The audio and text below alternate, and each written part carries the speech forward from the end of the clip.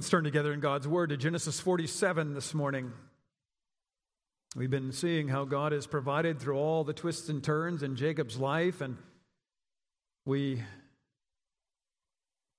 remind ourselves that Jacob has been in Pharaoh's presence. The last time we were looking at Genesis together, he came in and he blessed Pharaoh, and when he left, he blessed Pharaoh. And then we see at the end of the passage that we looked at last time we were together, there in verse 11 and 12, that Joseph took his father and his brothers and settled them in Goshen, and provided food for them according to their numbers. But their needs were still evident, as we're going to see this morning. And remember, too, that God is the one who does provide. He is the one who does sustain us. So as we're thinking just of even of those words that we've just sung, we're going to also listen to the reading of God's Word, starting in verse 13 of Genesis 47. This is the Word of God. Now there was no food in all the land, for the famine was very severe, so that the land of Egypt and the land of Canaan languished by reason of the famine. And Joseph gathered up all the money that was found in the land of Egypt and in the land of Canaan in exchange for the grain that they bought. And Joseph brought the money into Pharaoh's house. And when the money was all spent in the land of Egypt and in the land of Canaan, all the Egyptians came to Joseph and said, "Give us food. Why should we die before your eyes? For our money is gone."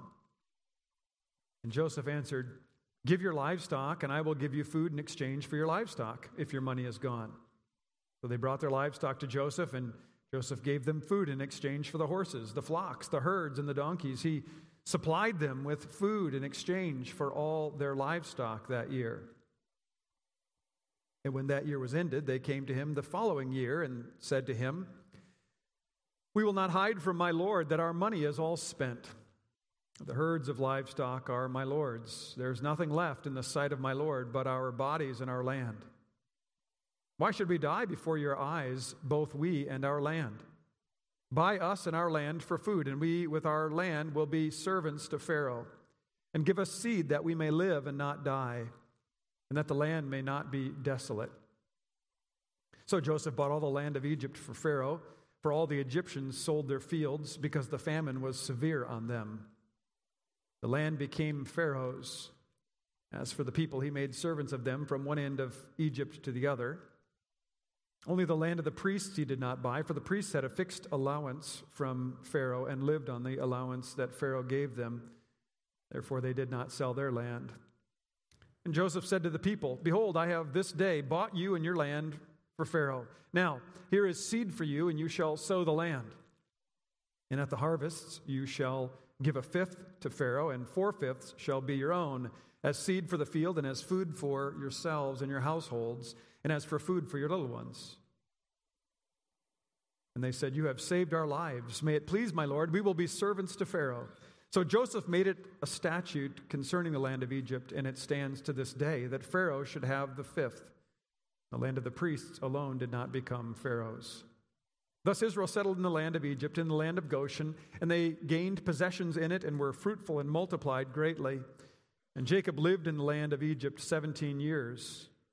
So the days of Jacob, the years of his life, were 147 years.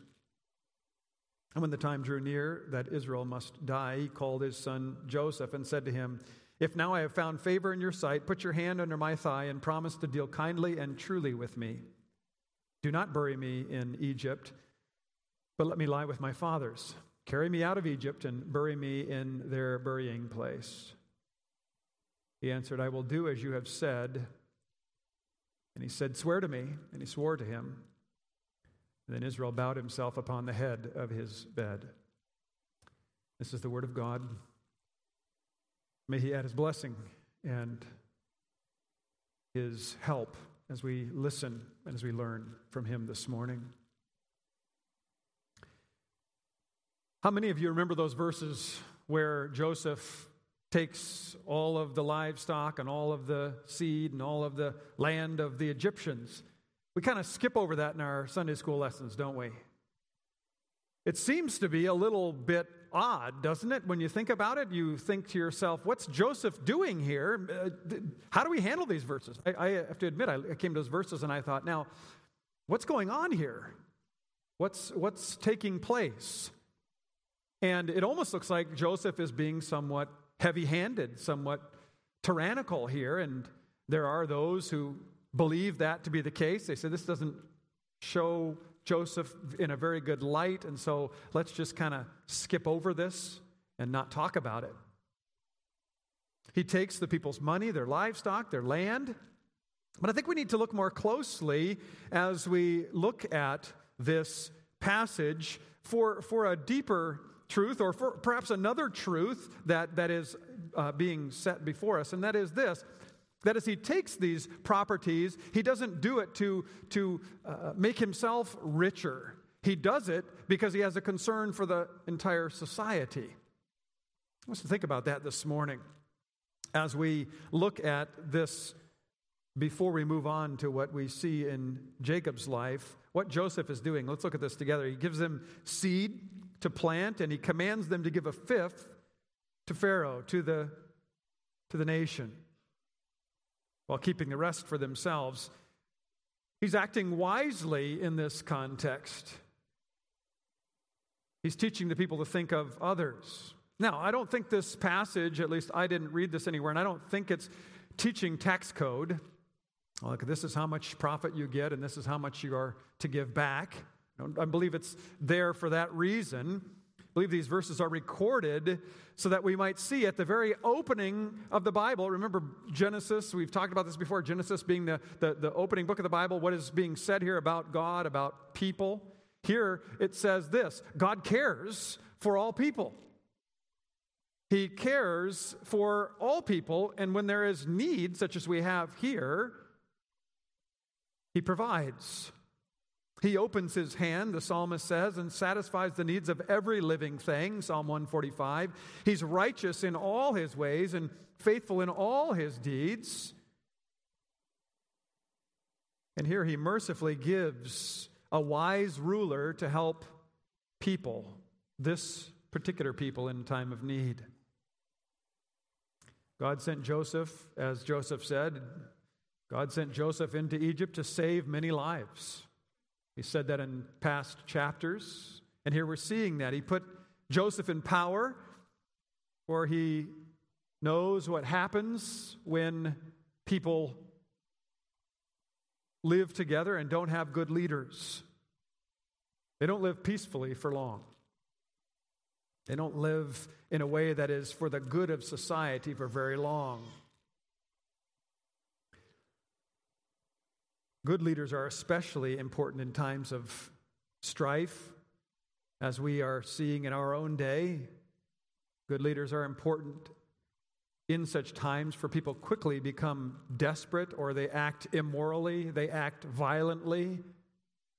You'd think of many world leaders, if you look back in your history textbook, to see that God placed certain men, women of certain temperament for those particular times, because there was such a need for a strong authority.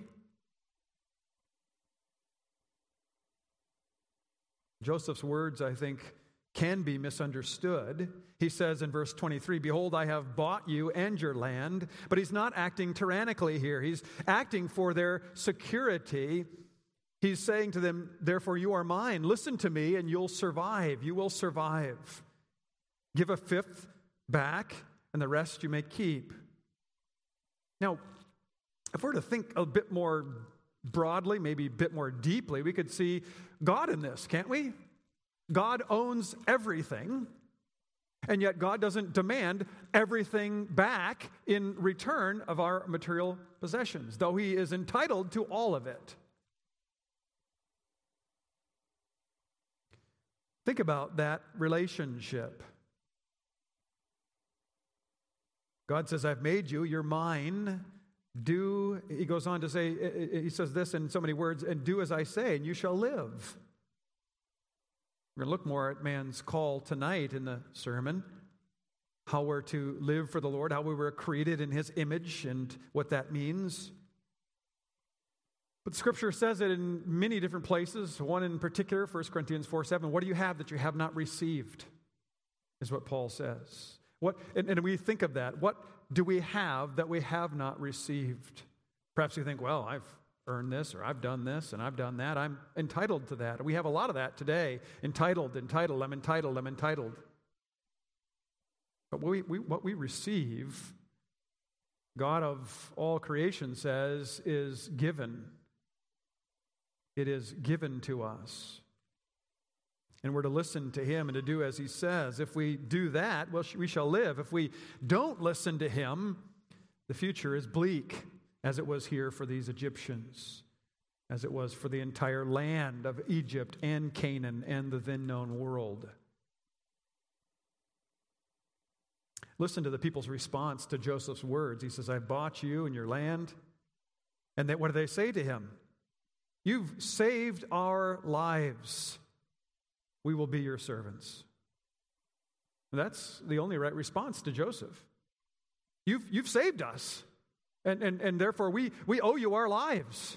Everything. Tell us what we must do.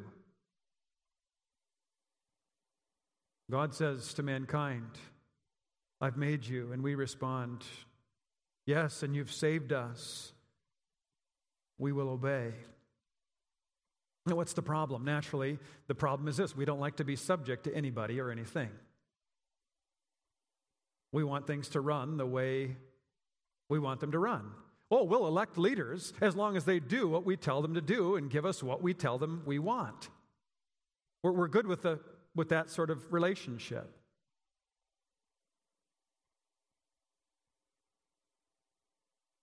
But because we have that mindset, our first response to Joseph is probably negative. Oh, what's he doing here? Looks to me like he's kind of stacking the deck. Looks to me like he's kind of setting things up for himself. But he's not. He's doing this for the good of the world.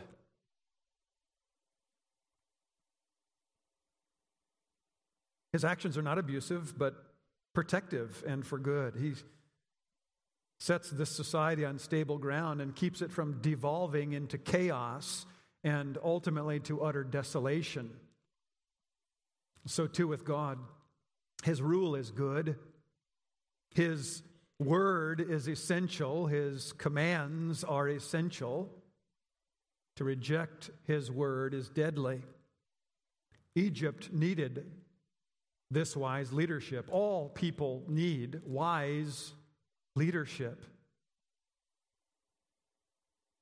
All people need to submit to God's all-wise leadership. If they don't, there will be no future and no fruitfulness. Now, there are so many issues we could look at to illustrate this truth. We don't have time to look at them all, but rejection of God's law is leading civilization to a spiral downward with the future in question. With the God is dead diagnosis in the 60s and 70s, with the moral revolution, the sexual revolution of the 60s and 70s, the anti-establishment of postmodernism leading to today, what do we have? We say, well, we're okay with authority. We kind of have this love-hate relationship with authority. We love authority if it does what we want. We hate it if it tells us to do something we don't want. And we hate it even the most if it tells us that we have to somehow give up something to help others. Prosperity, ironically, we're more prosperous than we've ever been, and we've never been so self-absorbed in our history, I would submit, in this country. Obsessive individualism, obsessive self-love, leading to the rejection of God's commands. Experts saying, don't have children because we're going to destroy the planet. There's not going to be any natural resources left. The lights are going to go out soon. If you seek to care for society and for the future of society, experts come along, quote unquote, experts come along and warn us that soon we will overpopulate the earth and all the natural resources will be gone. And we have to understand that these experts are nothing but false prophets for a false religion.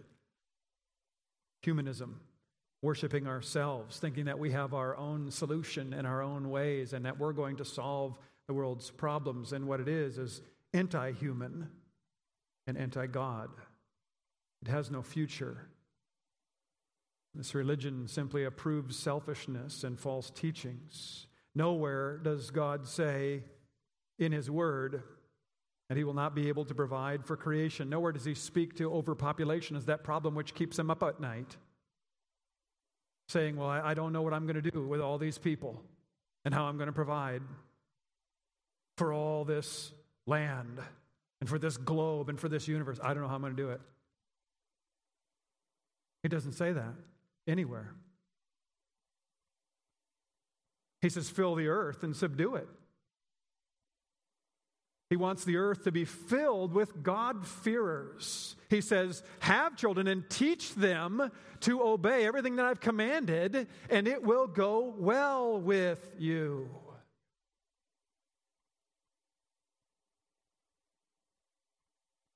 Turn away from the false gods and the false prophets who say, oh no, worship self. That's your only hope for the future.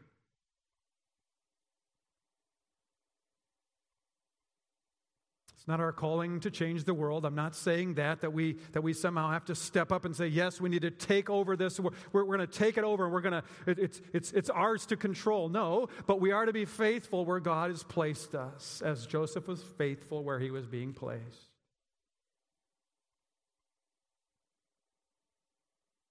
And what do? We pray for godly leaders that will promote a culture of life.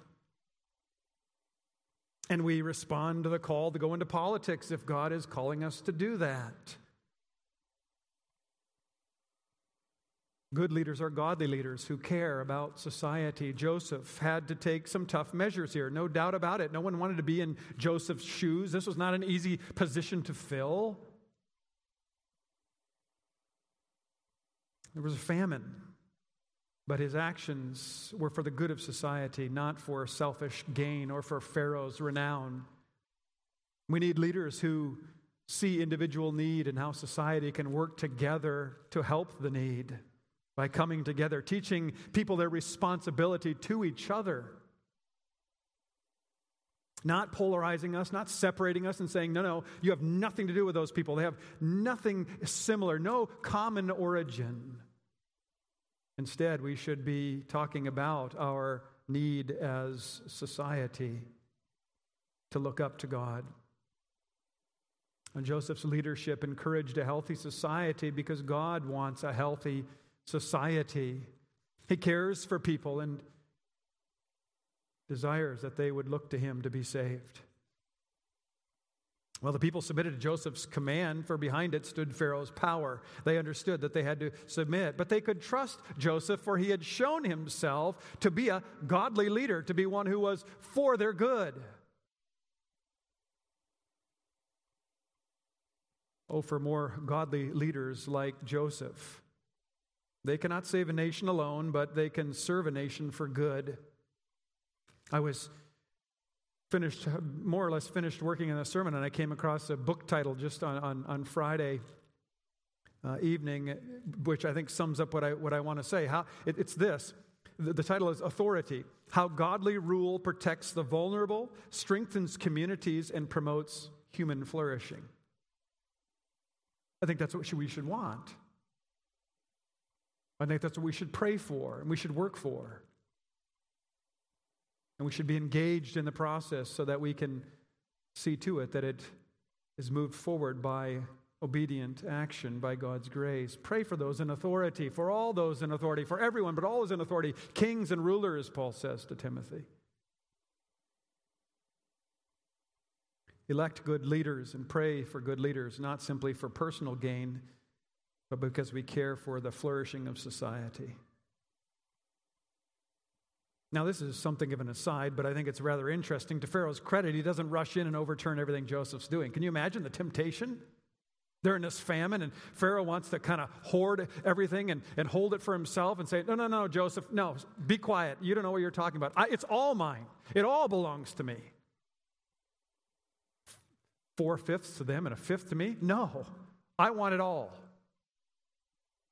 What does that tell us about God's sovereignty? It says that the hearts of the kings are in the hand of God, Proverbs 21. Don't fear. Don't be afraid. God has the rulers in his hand. Now, here we see God acting lovingly, not only to the Egyptians as a society, but even to Pharaoh, working in him, we have to believe, working in him to fight that temptation to swoop in and say, no, I want it all. So opposite from the individualism we see today, so opposite from the mentality that we see today in our people and in our leaders. People vote for those who promise them the most, taking from others with little thought to what impoverishment of the entire society would do for the stability of society. If you impoverish everyone, what's left? There's no stability.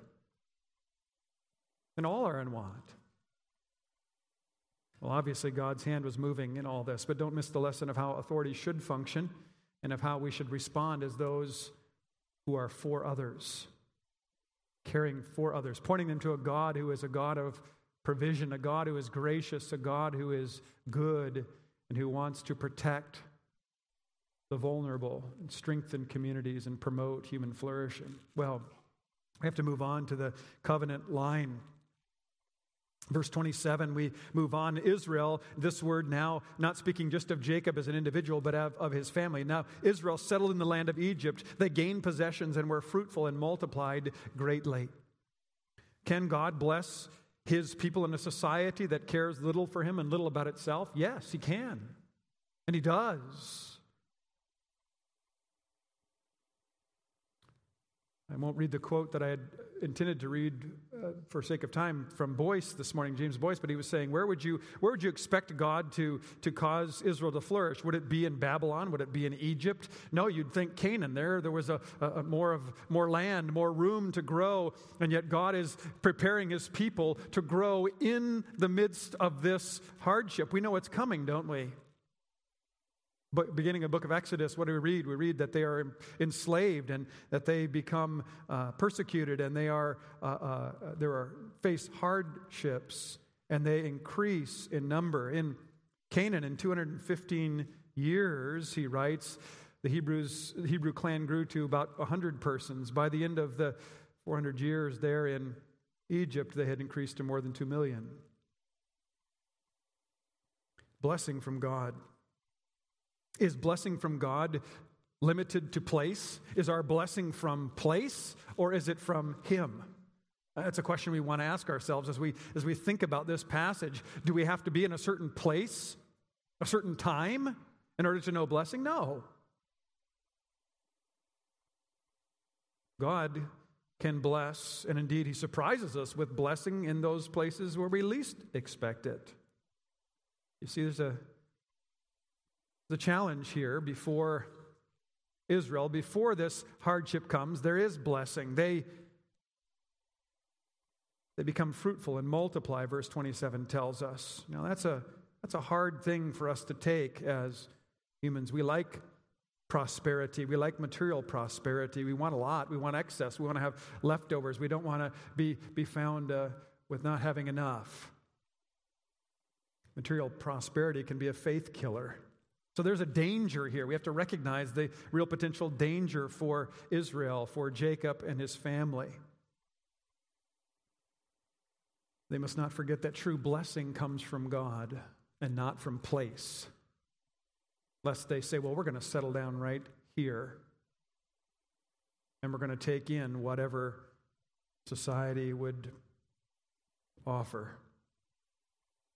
This was not their home. These practices of this nation were not their practices. We can remember, or we need to remember that too, when society changes around us. Material prosperity is not our God. When it becomes our God, what do we see? Greed, corruption, injustice quickly follow. We live with an eye upon the Lord. And we say, Lord, what is blessing? What does blessing look like? And he says, I'll tell you what blessing looks like. Blessed is the one who meditates on God's law day and night. Blessed is the one who does what? Bears fruit in keeping with righteousness, in season and out of season. Jacob was not to forget the land that God had promised him, where the covenant had been made, the relationship from which blessing came. Jacob and family lived in Egypt, but their hearts were to be set on pilgrimage, as the psalmist had it in his own heart in Psalm 84. The law of God and the God of the law ordered their lives and showed them where to find security and how to treat one another as they lived in community. Don't forget that as you live in the United States of America. We've experienced material prosperity and all the things that money can buy, but true blessing is from God. Yes, material blessing is from God as well. He gives that.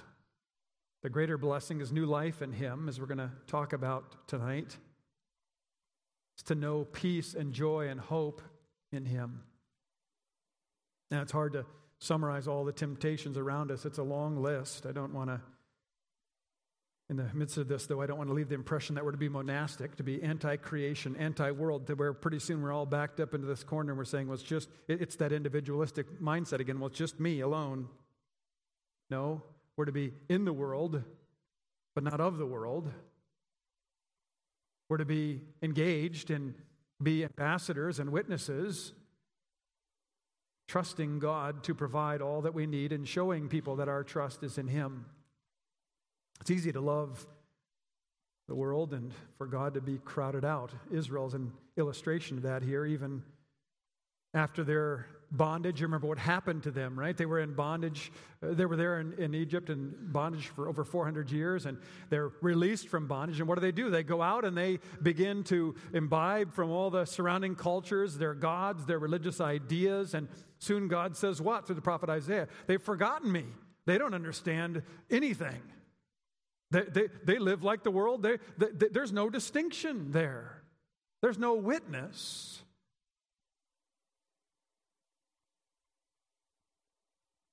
My people have forgotten me. They follow false gods.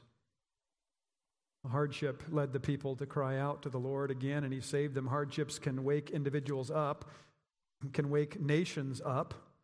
Hardships do not mean God is absent. Rather, that if He is absent, things are only going to get worse. God would do His work in His people in Egypt, in Babylon, and elsewhere.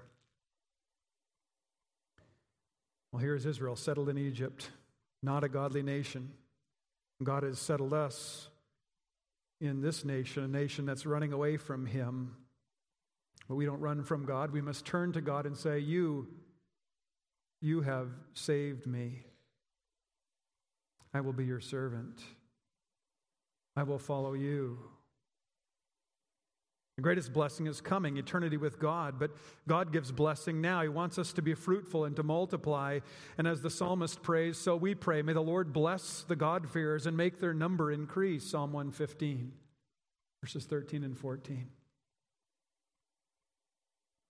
God sees you and He sees what you do. He knows the pressures that you face. All those are ordained by Him to turn you to Him, to show you your own weakness, that you might learn of Him. He wants you to walk closely with Him. All the hardships, the harsh surroundings, the difficult relationships with classmates, the difficulties in marriage, the difficulties of a blasphemous coworker, all these things to lead you to turn to Him and ask for wisdom and for perseverance and for faithfulness. And what do we find when we turn to Him? We find that He's gracious and merciful, slow to anger, and abounding in loving kindness, providing all that we need so that in all things He might receive the glory.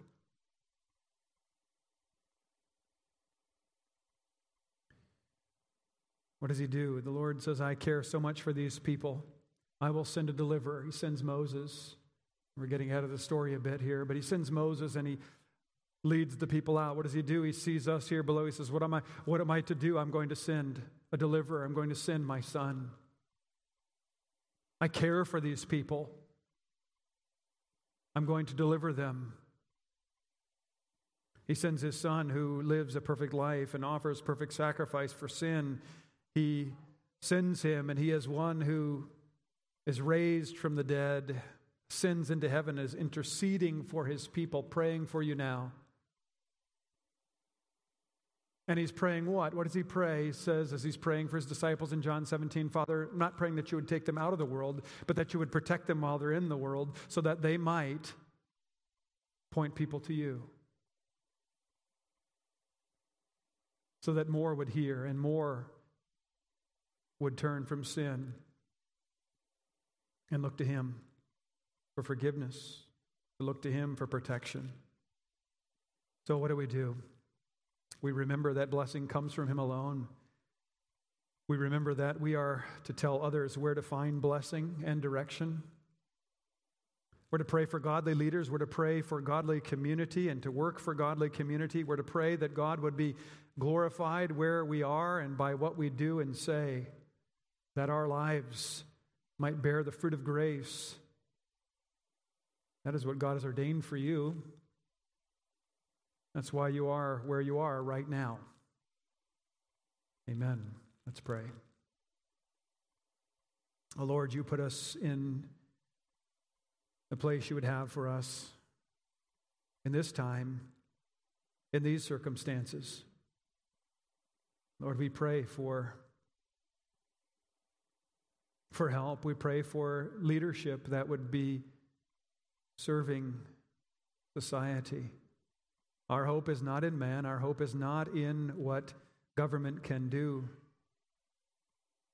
We know that when government is directed according to your word, it alleviates some measure of suffering, and that is our prayer, that there would not be suffering. We pray, too, that you would make your church bold, that you would make us bold to proclaim you as the only place for total deliverance from suffering, from pain, even from death. Lord, make your church strong in hard times. Make her a bright light in dark times. Make her a preservative in times where so much is slipping away and spoiling and rotting. Father, hear us, that you might be glorified in and through your people and for your eternal glory. Amen.